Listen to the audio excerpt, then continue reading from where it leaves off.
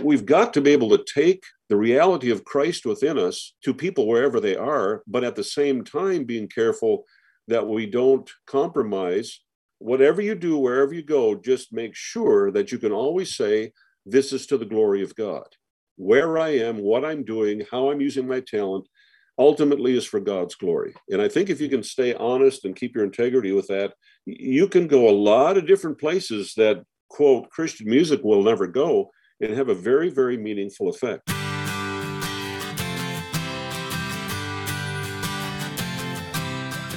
You are listening to the Christian Music Archive podcast, part of the New Release Today podcast network. I'm your host, Dave Maurer. Each week, I share stories about Christ, community, and music, chatting with musical guests who you will find listed on the pages of the Christian Music Archive. There are thousands of creative men and women who have helped shape the soundtrack of the Christian faith, and we get to hear their stories, learn about how Christ has made a difference in their life, and hopefully along the way, we'll learn how we can be a better part of our community. I just got back from a week-long business trip to Florida where I was working with one of my clients for my day job. But the real adventure came in trying to get home. Hurricane Elsa was headed towards Florida, and there were also a bunch of storms in the Dallas-Fort Worth area. I typically fly American Airlines, and that flight typically goes through DFW. Well, with all of the storms, tons of flights were delayed and even canceled. My flight to Dallas was one of those that got canceled.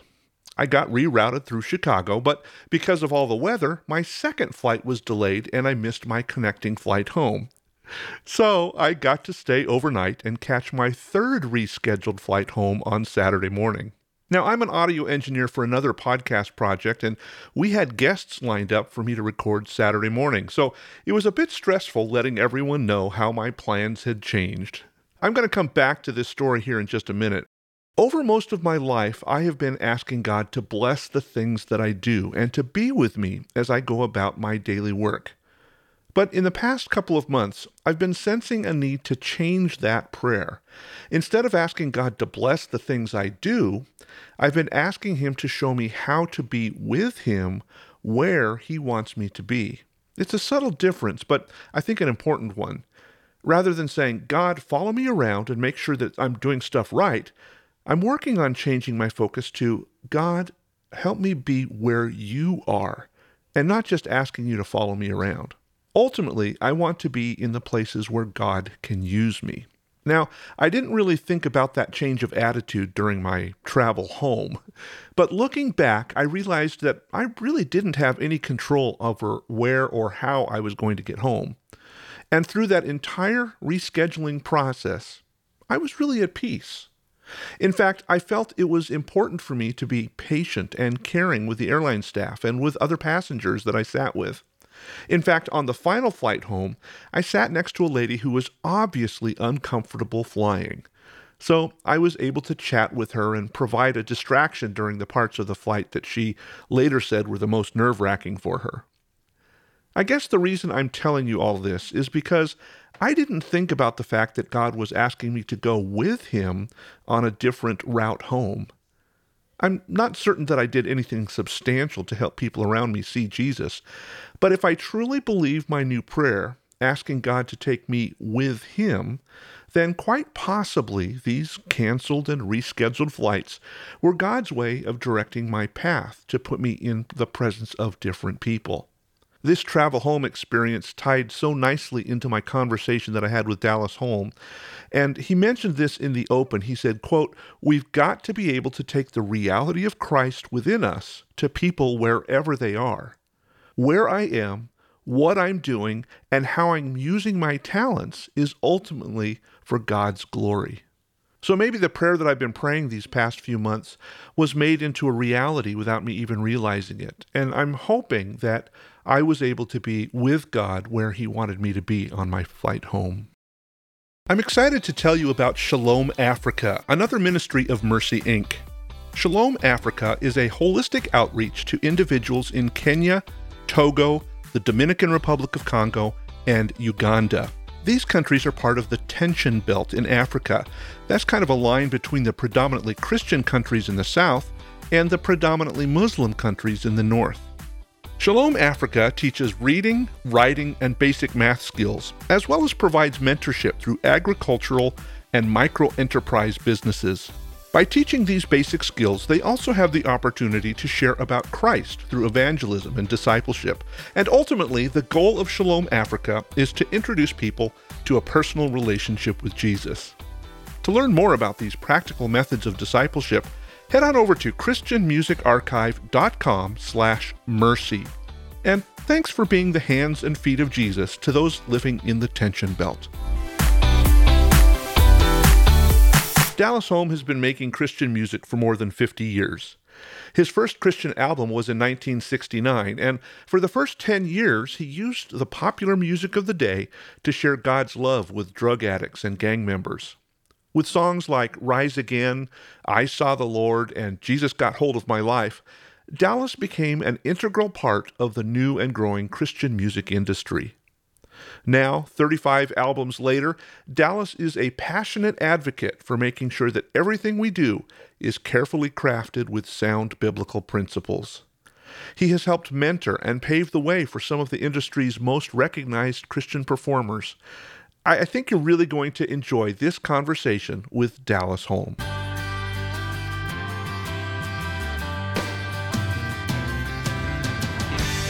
Well, it's an honor to have on the podcast today Dallas Holm. Dallas has been making music for a lot of years. In fact, I think he was probably part of the cutting edge of the CCM movement, and I hope we can talk a little bit about that.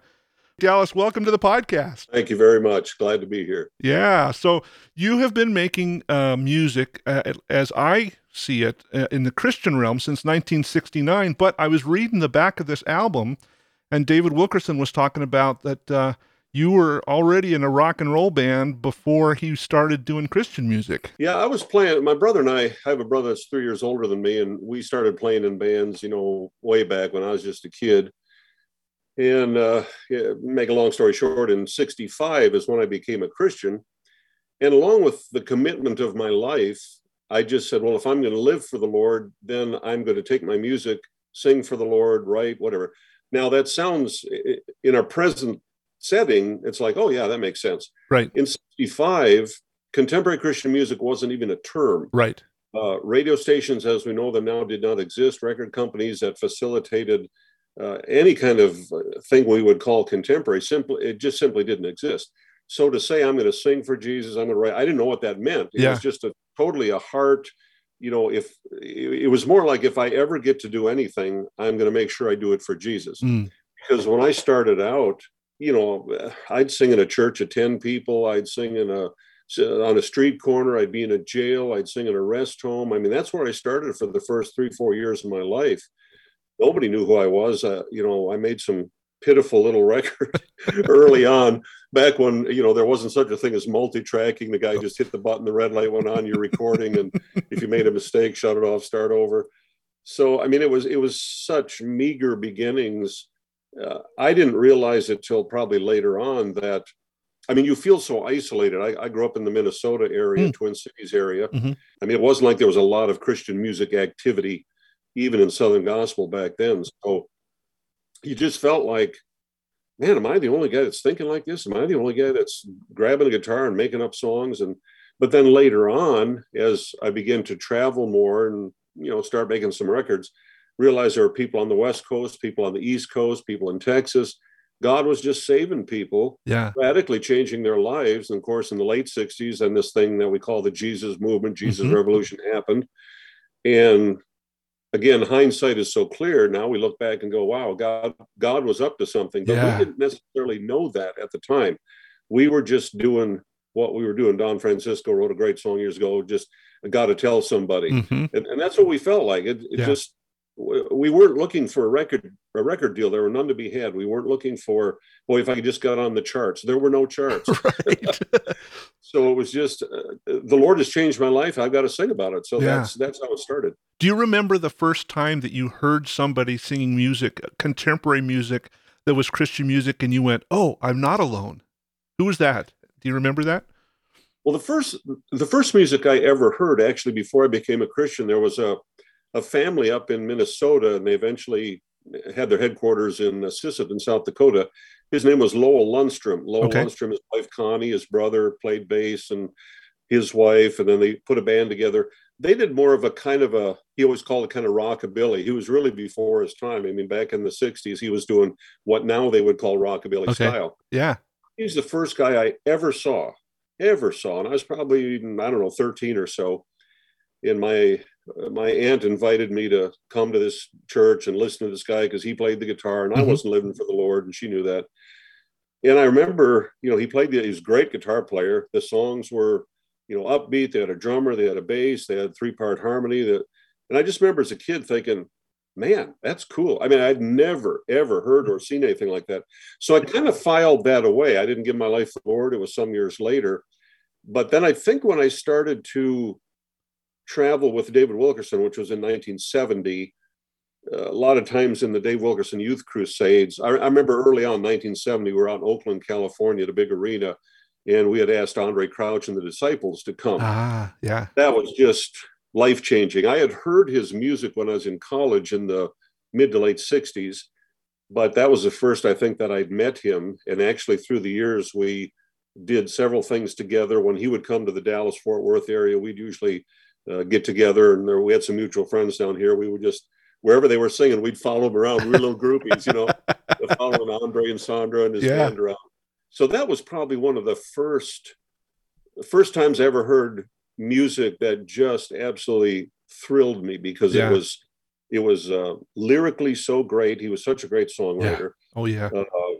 It was, of course, I always loved. I mean, if I sat down the piano right now and you closed your eyes, you'd probably think you're in black church. That's how I play the piano. I learned from a black brother when I was in college. They just have a different way how they voice their chords and the rhythm things. And so I've always loved that, even as a white boy in Minnesota, it's about as white as you can get. I mean, I never went to, through all high school, I never went to school with an African-American or anybody of any color. Yeah. The good news of that is I had absolutely no prejudices at all. I mean, I would read about stuff. I was very, very concerned in the 60s. In fact, I remember being in a speech class in high school, and I gave a speech on civil rights and quoted Dr. Martin Luther King. And I mean, it was like, I might as well have spoken to a wall. They just said, what are you talking about? But I remember reading about, I think it was in 63, Medgar Evers was shot in his front yard by someone from the Ku Klux Klan. And there was a picture on the cover of Life magazine of his wife and his son crying at the funeral. Mm-hmm. It just moved me. It just tore me up. Nothing like that happened where I lived, but it was happening somewhere, and I just couldn't process it. Like, what? Why would you kill someone? Why would you hate someone just because they look like that? Yeah. And you've got this predisposed attitude. So all that to say, I always had and I'm not saying this just be, the present environment, we're just supposed to, I don't know, it's gone overboard. You have to be so politically correct. I'm supposed to be guilty and everything. I'm not guilty. Yeah. That I know of. I love my brothers and sisters. I don't care what color or where they come from. Yeah. But it's a different day now. But looking back musically, I always loved, number one, blues. Yeah. Yeah. Literally on a Victrola. We had old records, and the ones I played, I didn't even know what they were as a kid. I just know, man, I love that. Yeah. Probably Kansas City blues, some Memphis blues, 1930s era. Yeah. That was just what I loved. So when I met Andre in his music and his band and the way he played, it was just like, can it possibly get any better than this?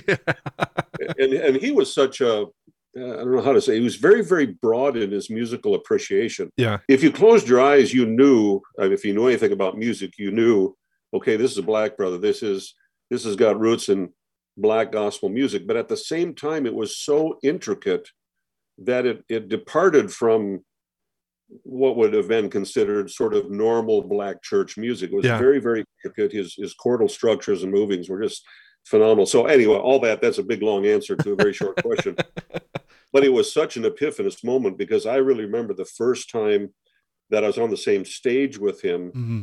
All of a sudden, it was like, oh, I'm not the only one out here doing something a little different than what the church Yeah. is normally digesting. Yeah. And it was a very freeing thing. And of course, we had great conversations. And he was a wonderful brother. Did that help shape then the kinds of the music that you were doing? And did that help shape the fact that you wanted to have a band behind you? And when you brought the praise in, was that part of that? I think it started there. I mean, you just evolve. Again, even though I was starting in 1970, that's when I really started, as we say, full time, traveling with David Wilkerson all over the country, standing night after night in front of literally thousands of people. So it was a tremendous opportunity. But the culture is still evolving. Christian music is evolving. It's not real welcome in the church, the contemporary stuff. No. I mean, some of the first, prior to 1970, and some of those years when I was just kind of starting out on my own, someone would ask me, because not that I had a big reputation, but certain people around the Twin Cities or certain churches would hear that, oh, Dallas Holm got saved. Wasn't he playing in a band and clubs and things? Yeah. Boy, we need to have him come to our church and share his testimony and sing. So I'd get these invitations. I was just overjoyed to have any opportunity anywhere to sing about Jesus. If somebody wanted to hear me sing about Jesus, wow, this is cool. So I'd pack up my guitar, which I was still playing mostly electric at that time. I had another friend that traveled with me, and sometimes we had a bass. And literally, I'd walk in the church, open that guitar up, and this happened more than once. The pastor or someone, the music guy, oh, Brother Dallas, my goodness, we've never had an electric guitar like that in our church. Could you play? Do you have an acoustic guitar? Like there was something inherently evil about electricity, and I'd look around. The lights are on, the fans are going, we got electricity. But, and I got walked off into the office more than once. I mean, I think they meant well, but at the same time, they would say, we love you, brother, but that guitar is a little louder. We love you, brother, but your hair's a little long. I used to joke saying, I thought my name was Brother Butt, because that's all I heard was, we love you, brother, but, and then there was always the rest of the story about something that was wrong. So it was a very, very different and challenging time. The church is historically slow, and that's not a bad thing. I say of myself now, I'm slow but efficient, but I'm not even sure I'm that efficient anymore. But, slow isn't a bad thing, but it really, honestly, a lot of the criticism from the church was based in things that had no merit whatsoever. For example, and my hair was never real long, but my hair was too long for them. Mm-hmm. So, I mean, that just came up time and time. Oh, Dallas, you really need to cut your hair. Have you thought about it? But every picture of Jesus in every church had hair way longer than me. And it was such a disconnect. I would just go, what? Because for me, it wasn't an issue. I wasn't rebelling. It was just, that's, how I looked. And that's how the youth culture guys were starting to wear their hair long. And that they had an issue with things that I just didn't have an issue with at all. So why is this a problem? So I learned to use wisdom and to try to accommodate where, you can't just dig your heels in and say, well, I'm right, you're wrong, or, well, I don't see it how you see it. You want to be serving and you want to be honoring, and, I'm just a young guy and, they know more than I do. So, but it was, people now don't realize, I would say every church I go in now in my ministry in recent years has been mostly in churches, but we're in every denomination you can think of, literally, from Catholic to Quaker, everything in between. And I love it. And I would say at least 90% of all those churches on the platform is a drum set, a keyboard, electric guitar, a bass, and that's the worship team. And I want to go up to them and just say, you're welcome. Because a lot of us fought some pretty brutal battles back there just to get certain instruments in the door of the church. Well, I'm wondering, was that challenge, okay, you can't play that electric guitar, did that ever cause you pause and say, wow, do I really want to do this? No, it never did, because my life was so radically changed. I mean, when you talk about going from dark to night, that happened. When I committed my life to the Lord on the 17th of October, 1965, roughly around 6:00 in the evening. Wow. I was changed. Now, so let's talk about the change. Let's talk about that change. What caused that? What was like before, and what transpired to say, wow, this is a decision I'm going to make? Well, I was raised in a Christian home. My mom and dad were both wonderful Christian parents, very, very consistent in their walk with the Lord. My dad, especially, he didn't make a lot of noise. He was a very quiet man, but he lived it. He was honest as the day was long. He had integrity. We went to church. Even when I was not a Christian, we went to church. That's just what we did. Yeah. Where I met my wife, for a couple of years, that's the only reason I went to church, was because I got to see Linda and be with her. But it was actually one Sunday night. Our pastor had asked my brother and myself if we would provide a, as they always call it a special song or Right. special music in the evening service. And okay, fine. Well, before the service, someone actually tattled on us. I know who it is. She's a good friend to this day, but little older. I mean, she was a few years older than us.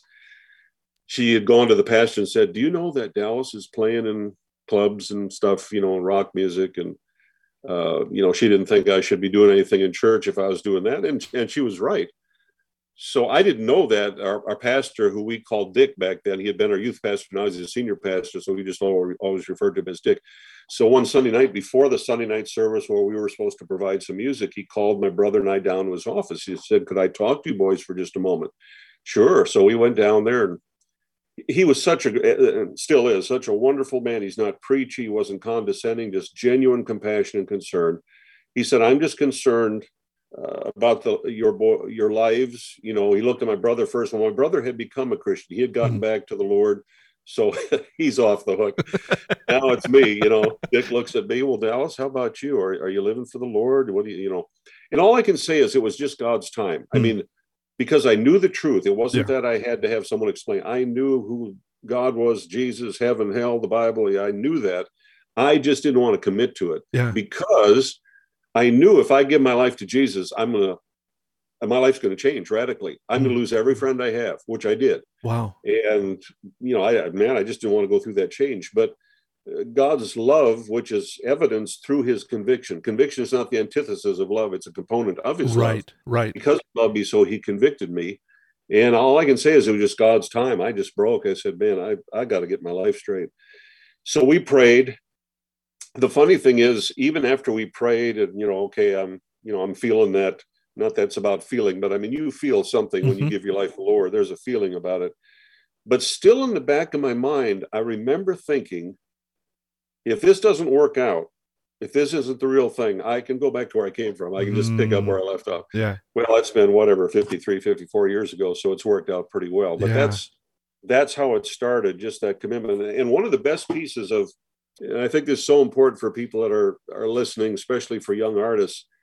When I became a Christian, and as I said, people found out, and then they started inviting me. And boy, I was just almost every weekend. I had some place to sing and share, and with every good intention. I'm just loving the chance. And my pastor again, Dick, I remember once again, it was a Sunday night.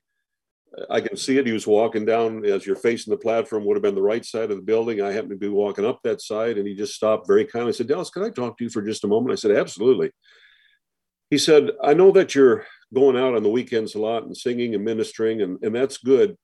But," he said, "could I encourage you to just stay home?" He said, "The most important thing for you right now is to be discipled, to be built up in the knowledge of the word. Let me teach you. Let me disciple you. Build a foundation on the word of God." He said, "Go out maybe once a month, once every 6 weeks to develop your ministry. But right now, stay home and build that foundation." Wow. What wise and counsel. I respected him. So I thought, okay, that's what I'm going to do. Well, I look back now and I go, that may be the single most important piece of information I ever got. Yeah. Because I see so many people in all kinds of ministry, but I think especially music ministry, because you can depend on your talent. You can depend on the opportunities. You can depend on connections. There's all kinds of things that can get you through the door. But if you don't have a foundation that's solid, if you can't present the gospel in a meaningful way, number one, you're just going to wear out, and you're really not going to help anybody, because I don't care how much talent or intellect or anything else, Scripture says, Paul said, "I'm not ashamed of the gospel, for it is the power of God." The power of the gospel to save is inherent in the message of the gospel. And if you don't know how to articulate the message of the gospel, you're just out there spinning your wheels. So that was so important for me to learn early on. Yeah.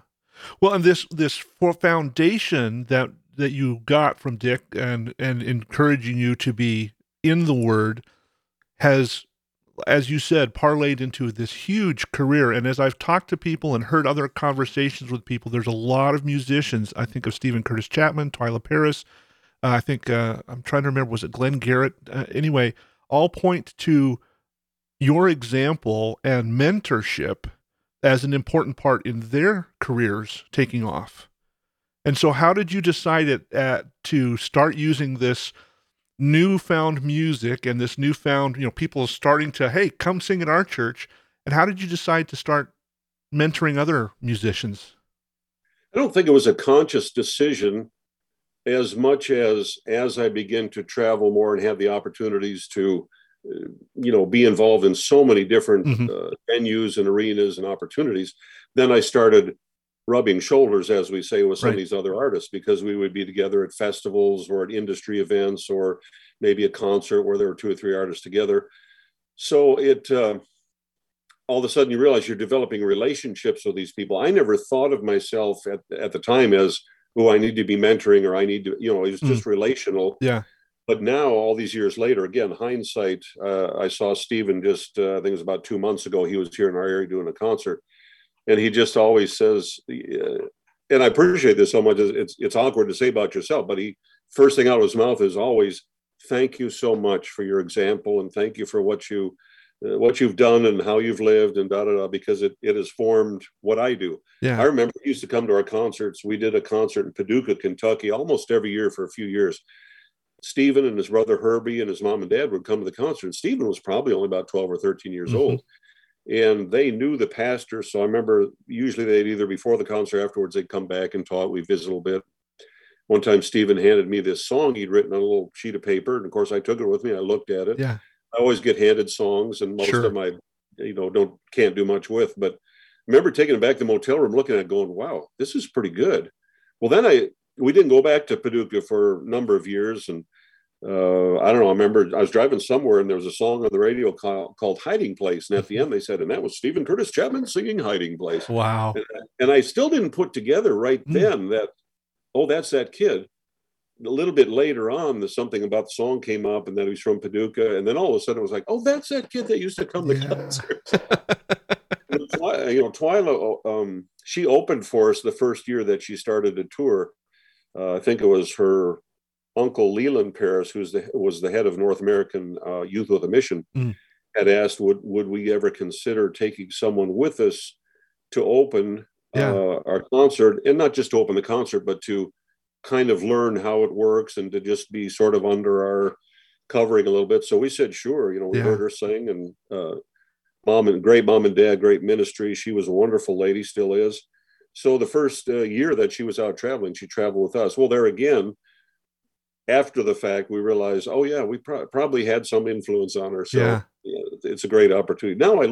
Now I purposefully look for more of those opportunities to network or to engage. It's certainly been hard in the last year or so with the COVID and everything else. We're all isolated, but I think at this point in my life, that's probably certainly some of what my ministry needs to be about, is to, if I have I always say I don't know any more than anybody else, but in 50 years of traveling in ministry, you've got that experience. I've learned a few things. And there's a few things that I probably could share that could save people trouble, through trial and error. Though trial and error is a great teacher, but those of us that started back in the 60s, there wasn't anybody to ask a question to. Right. So it was trial and error, and it was fighting battles, and it was making mistakes, and so eventually we learned some things, and now there's a little bit of a shortcut for some people if they'll listen. Yeah.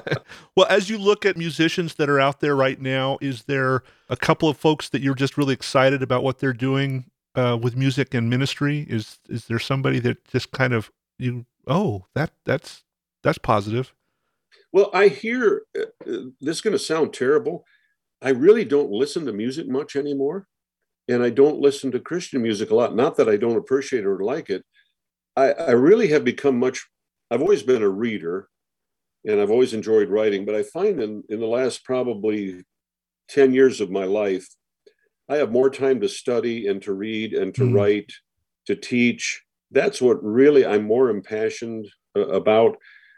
And so I don't listen to a lot of music in general of any kind. If I listen to music, it's often blues or Dave Barnes or somebody like that. I mean, I have some artists and I love some of the old school. Sometimes I put on some James Taylor, love Linda Ronstadt. She was always a favorite of mine.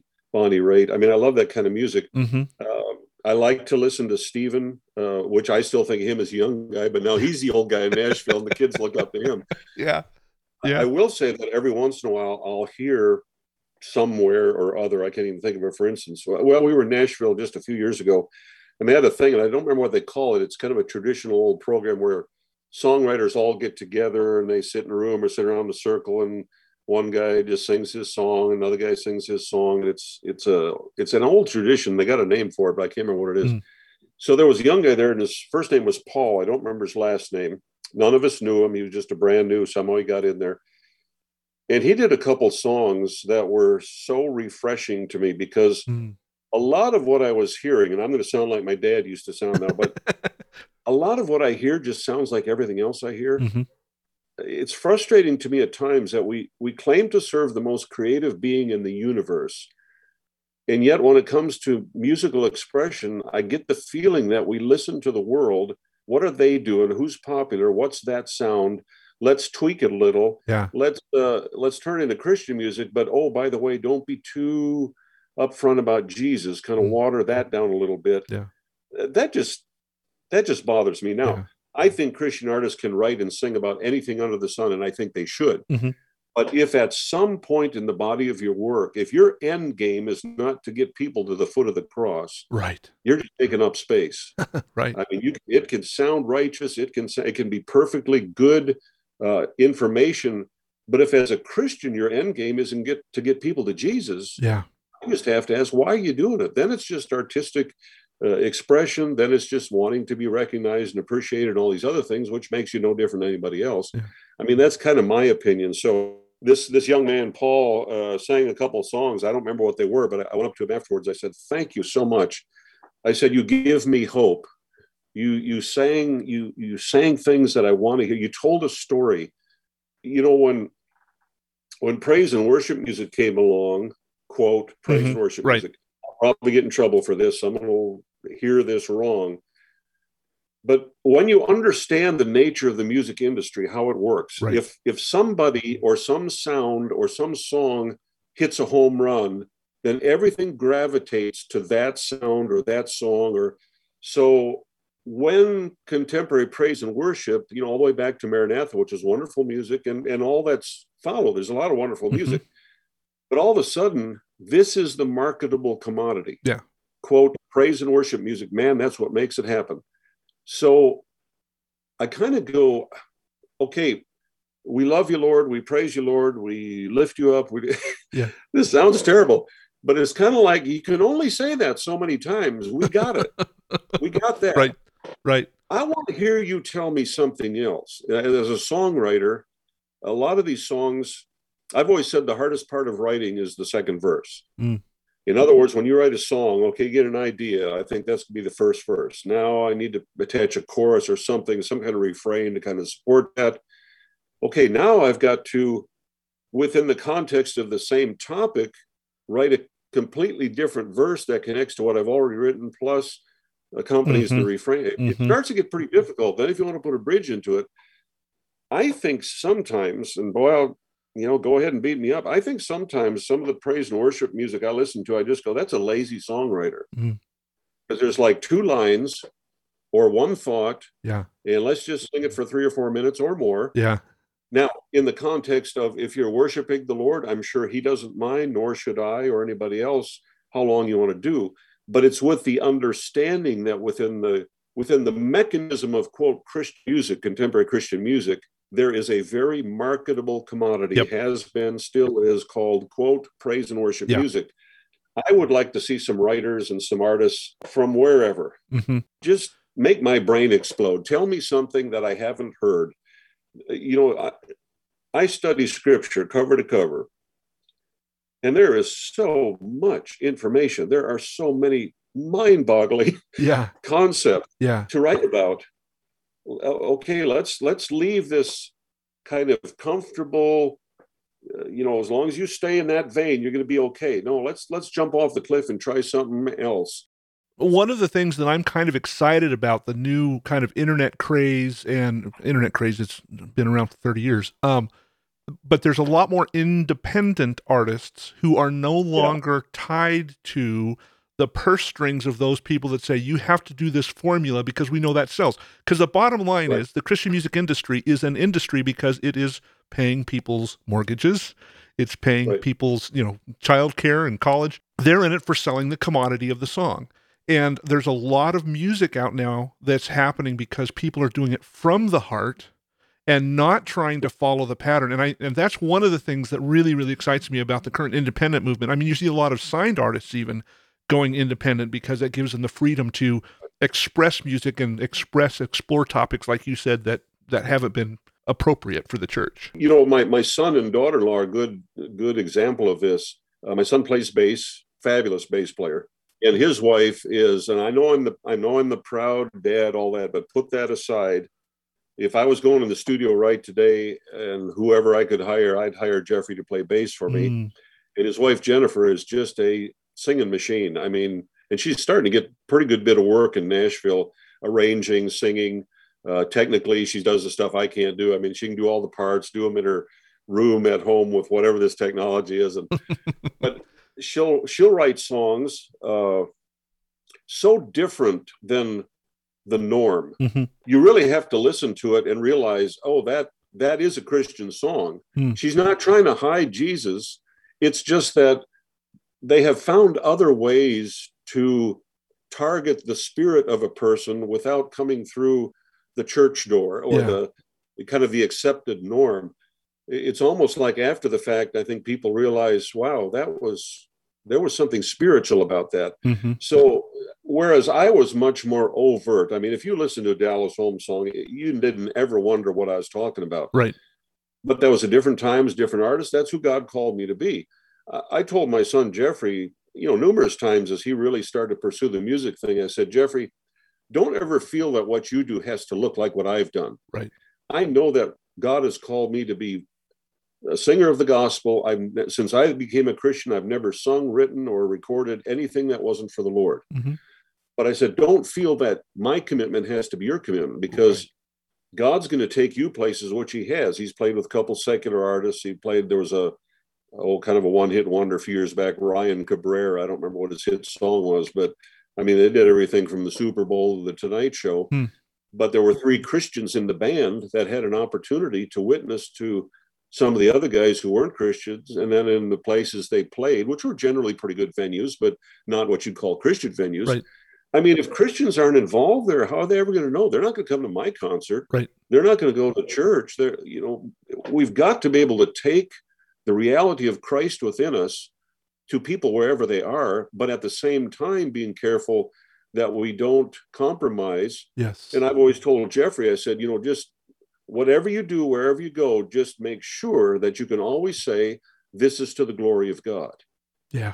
So how you interpret that might be different than how I interpret it, but let that be your guide, that where I am, what I'm doing, how I'm using my talent, ultimately is for God's glory. And I think if you can stay honest and keep your integrity with that, you can go a lot of different places that, quote, Christian music will never go, and have a very, very meaningful effect. Yeah. And I think there's still a role for Christian music. I don't think we dismiss that and throw that baby out with the bathwater, but the fact that, where did Jesus hang out? He hung out with tax collectors and prostitutes and sinners, and those the people in the church still needed ministering to, and he did. He usually called them names, right? But yeah, the trouble he ever had was with the church people. Right. Well, you mentioned a little bit some of your kind of process of songwriting, and I think when I think of Dallas Holm, I think of 3 songs. I think of I Saw the Lord, I think of Jesus Got a Hold of My Life, and I think of Rise Again. And probably Rise Again is probably the song that most people would know you by. Yes. Right. Would you be willing to kind of tell what was the impetus behind you writing that song? I mean, that's become a standard in the Christian faith. Yeah. Well, it was interesting. I was traveling with David Wilkerson, which I did for 10 and a half years. And for anybody who doesn't know who that is, David Wilkerson was a pastor of a small church in Pennsylvania who went to New York City in 1958 to work with the gangs and the drug addicts. He just felt God calling him to get down there and work with the people that nobody else wanted to work with. From that sprang a ministry called Teen Challenge, which now has, I forget, several hundred centers all over the world. One of the absolute most successful faith-based ministries for drug addicts and for street people and so forth. So when drugs began to leave the inner city in the 60s and move into every place around the country, he put together a crusade style, as we call it, ministry, kind of like Billy Graham crusades, except geared especially for young people. So that's how I got hooked up with him and sang solo with him. I'd take about 20, 25 minutes every night in those crusades, share my testimony, sing some songs. He would preach, we'd give an invitation, sometimes hundreds, sometimes over 1,000 young people, many of them high on drugs, many of them from the gangs, would come up and, ask for prayer. They want to give their life to Jesus. Well, in mid 70s, we were doing a lot of ministry I remember we were down the beaches in Florida and California during spring break, street evangelism. And Brother Dave came up to me one day and he said, Dallas, with these young people, it seems like maybe a band would be more palatable, that they might respond to a band. And I said, I think you're right, because that's who they listen to. They listen to bands. Right. So we put together the group. We call it Dallas Home and Praise. Well, in the process of doing that, I realized, okay, things are going to change. Now I'm going to have a band. I'm going to have 3-part vocals. I need to write some music. So writing music had always been a very easy thing to me. It's just an ability that God had given me. Yeah. I could generally sit down with a piece of paper and a pencil. If I sat there long enough and thought or played my guitar, or played the piano, I could start crafting a song, come up with something. So when I got real serious about, okay, I got to write some songs, all of a sudden it was like, man, I couldn't come up with an idea to save my life. Wow. I was so dead dry, sat there looking at that yellow legal pad, just blank. And so I finally did what I, of course, should have done in the first place, really prayed in desperation. And I remember in the course of praying, at some point in the prayer, I said, well, Lord, if you were singing, what would you say? That thought really stuck in my mind. I thought, I don't know if I've ever heard a first-person point of view song like that. Yeah. I didn't hear any voices out of heaven. There were no thunderclaps, nothing like that. But I began to write the lyrics and the music, and I'd say 10 minutes, 15 tops, the song was there. It was just like taking dictation. And I don't write songs like that. There have been 3 songs that I can remember that I've written that were like that. They just came. I Saw the Lord was one of them. There was another one called Tell Everyone. And those 3 was just like taking dictation. So when we got together with Tim and LaDonna Johnson, Tim played piano, LaDonna played keyboards. They sang. That was the 3 parts. Randy Adams played bass. Later on, we got a drummer. We did a live album in the Lindale High School Auditorium, seats about 500 people. We'd only been together 6 weeks. Oh, wow. We spent a whopping $5,000 on some semi-pro gear. We did everything wrong. We put Rise Again like number 4 on side 2, which is the worst place you can put a song. We did everything wrong, but it was one of those wonderful things where God just sort of, I'm going to use this song. Yeah. I've got to point to this. It literally opened the doors for us internationally. That song went around the world. I mean, I don't know how many people have recorded it or sung it. It really was just a tremendous launching pad for our ministry, that song in particular. So yeah, very, very, very special. I've often said God wrote the song, I just delivered the message. Yeah. And I feel like that. I've never had a problem saying I write songs. I've talked to people, I've heard some people say, oh, God gave me the song. Well, maybe he did. I think God likes to use people and their abilities. That's why he gives them abilities. Yeah. When we obey, when we're discerning, we use it. I think we bring great pleasure to the heart of God. Yeah. But then there are those times when he, in a very inspiring sort of way, just moves on you in a way that you can't take credit for. And I can't take credit for that. I really, when people say, oh, you wrote Rise Again. I mean, I'm okay to say, yes, I did. But in my heart, it's like, no, you don't understand. I can't own that one like I can own the other ones. Yeah. Well, you stated something that I've been really owning lately, is that God has chosen, for whatever reason, to use us as humans to be his hands and feet. Yeah. And that includes loving our neighbors. That includes witnessing. That includes praying for people. He doesn't need us to ask him to do something, and yet he's chosen to work that way. And yeah, it's an amazing thing to realize that the creator of the universe wants me to be a tool that he's going to use to do amazing things. And it might be a hit song. It might be helping somebody with their, the tree that fell down because of an ice storm. It might be because, whatever. Those are the things that God is really crafting us to do, to be community and helping each other by being the hands and feet of Jesus. Well, because true love, pure love, which God is, by definition must be relational. Mm-hmm. Love has to have an object. So here you have, if you will, the pure essence of love, the very perfect embodiment of love in God, but it must have something in a relational sense upon which to pour and with which to share that love. So he does delight in us. Boy, you're absolutely right. He doesn't need us. And woe lest we ever think he does. But he wants us because he loves us. And, even with that songwriting thing, I've kind of used as an illustration sometime when I say, well, as a parent, I can remember when my kids were little and, we try to teach them things like clean up your room. You need to clean up your room. Well, and that needed a little more reinforcement. Jeffrey, you need to clean your room up. So then they started to clean their room up because we told them to clean their room up. Mm-hmm. Well, that brought a certain amount of pleasure. Oh, they're obeying. That's great. But you know what brought the greatest amount of pleasure is one day we walked by and we hadn't said anything. Yeah. But because they relationally knew how we felt and they wanted to please us and they just wanted to do what was right, they made their room up. Mm-hmm. And you walked by, you didn't say anything, and you went, oh, that was great pleasure. Well, that's the same with writing a song. If I take the stand that, well, God makes me write songs or God gives me songs, okay, if I'm obedient to write down however I'm processing his guidance, that's a good thing. Mm-hmm. But I believe I can bring more pleasure to the heart of God when I take the ability, the instruction, all that he's poured into me, and I just sit down, write a song, and he kind of walks by that uncleaned room and goes, wow, it's kind of the same thing. Like you took what I gave you and you, with your own initiative, and it's always by the involvement of the Holy Spirit. But I think when people say, and I think it's sometimes almost kind of a false sense of humor, oh, no, I didn't do that. God did that. Well, you're kind of shooting down what it is God wants to do. Mm-hmm. No, I want you. Same as I want my kids to grow up. I want my kids to be responsible. I want my kids to do right.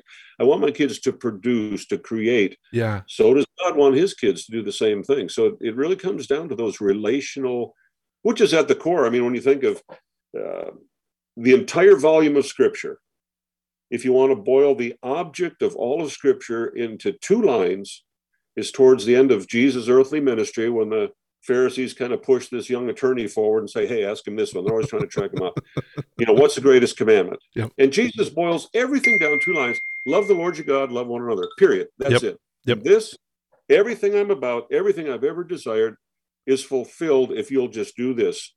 Love me, love them. Yeah. So, that's kind of the lowest common denominator, or highest, maybe we should say. We have gone well past our hour, and I want to respect your time. But there's 2 other things. One thing that I would love for you to speak on, you have always made family a priority in your ministry, and you've always made sure that the family came before ministry, and that's been evident in a number of ways. I was talking with Steve and Annie Chapman a while back about their commitment to making family priority. How has that impacted your ministry, keeping Linda and Jeffrey and your family a priority? Well, I really learned that. I mean, I think I would have functioned this way if I'd been on my own, but really David Wilkerson articulated that early on. He said, our motto here is God first, family second, ministry third. Now, we've traveled a lot. I figured out one time, I think I've traveled somewhere between 3 and 4 million miles. I've done over 5,000 concerts. I mean, that's a lot of traveling. Yeah. But I was always careful to be home more than I was gone. If I was gone a week, I was going to be home at least a week. If I was going overseas 3 weeks, I was going to be home at least a month. So yes, I was gone a lot, but I was home more than I was gone. My wife and I just celebrated our 51st wedding anniversary. We have 2 children. Our daughter, Jennifer, who's, I guess you're not supposed to say, but she's 46, soon to be 47. And they've got 4 kids, her and her husband. They all love the Lord. My son, Jeffrey, is soon to be 37. And no, take it back. He's going to be 38, I think. And he's married his little girl, Ava. They love the Lord. I often said, if I could win the whole world and lost my own family, I'd be a failure. Mm-hmm. I mean, that just says how I feel it. Mm-hmm.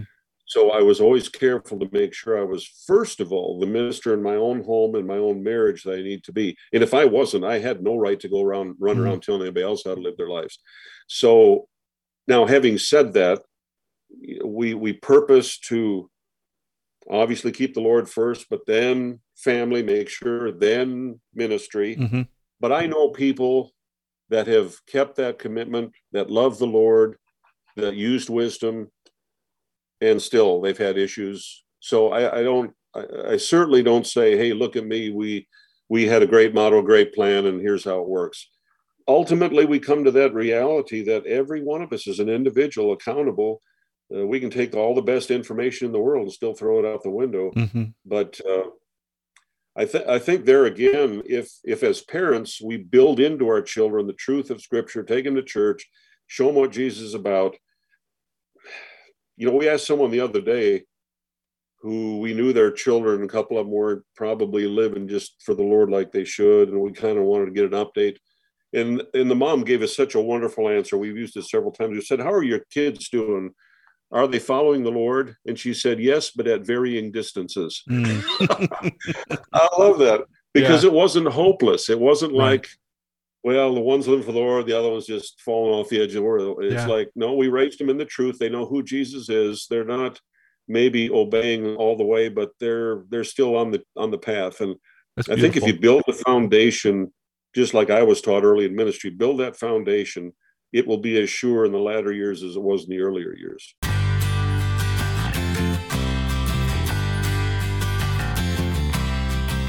Well, the last thing I want to ask, every Saturday we send out a prayer newsletter, and we ask folks to pray for musicians and ministers that have been making music, writing the soundtracks of our lives.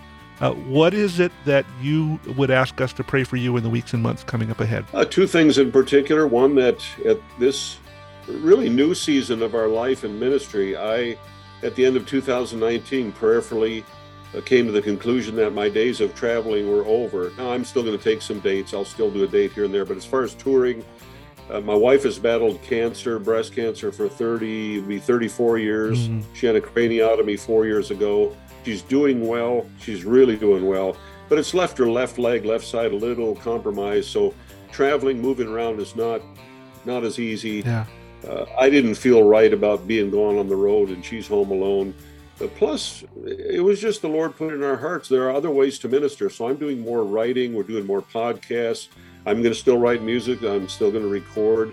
Like you said before, I mean, I'm kind of a 72-year-old independent artist, putting my stuff out in cyberspace. And I love it because there's not that pressure of, well, I've got to achieve a certain number of sales or they're going to dump me. I don't have some kid half my age telling me what to wear for the photo op, or, it's just like, the only one I answer to is the Lord. Yeah.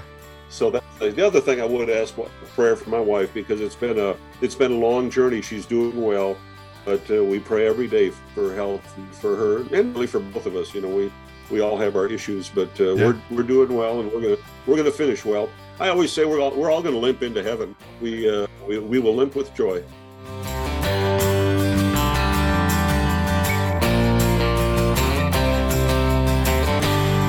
This conversation with Dallas Holm was so rich. I love hearing how God uses faithful followers to spread the gospel, and Dallas has had some amazing opportunities. I hope this chat encourages you to be faithful in following what God wants you to do. Maybe, like me, you are willing to ask the Lord to take you with Him on the journey. I don't think God will ever ask me to write a song like Rise Again that will touch the hearts of millions of people around the globe. But what if God's plan is bigger than what I am capable of thinking about right now? Asking God to bless me and anoint what I'm doing, well, that might be selfish and maybe just blocks out my recognition of a different path that God wants me to follow, a path where God is leading and I'm not in charge of my direction. This conversation with Dallas Holm did go a lot longer than we had time to include in the podcast. But don't worry, I recorded it all, and to hear the rest of the conversation, you'll have to check out the Aftercast hosted over on Patreon.com. We spent another 20 minutes digging deeper into how we can make sure that everything we do is based in the Bible. We talked about how we can share the gospel in love with people who we don't see eye to eye with. I think you'll really appreciate the continuation of our conversation today. So head over to patreon.com/ccmexchange. There you can help support the work of the Christian Music Archive and get perks like access to this Aftercast. Again, that's patreon.com/CCM Exchange. As always, thanks for joining me for this conversation today. I am grateful that we get to spend this time together each week hearing stories of God's amazing faithfulness. As a regular listener to this podcast, would you mind taking a few minutes and rating it on your favorite podcast app? Reviews and ratings really help spread the word so that other folks can hear about these great conversations. And if you have comments or questions for me, please feel free to drop me a message on any of the social media platforms. You can find me on Facebook, Instagram, Twitter, and Patreon by searching for @CCM Exchange. Or you can always drop me an email on the website christianmusicarchive.com. I'm really looking forward to our time together next week when I have another great conversation with one of the musicians you'll find on the pages of the Christian Music Archive. So until then, remember this: God loves you. In fact, He's crazy about you.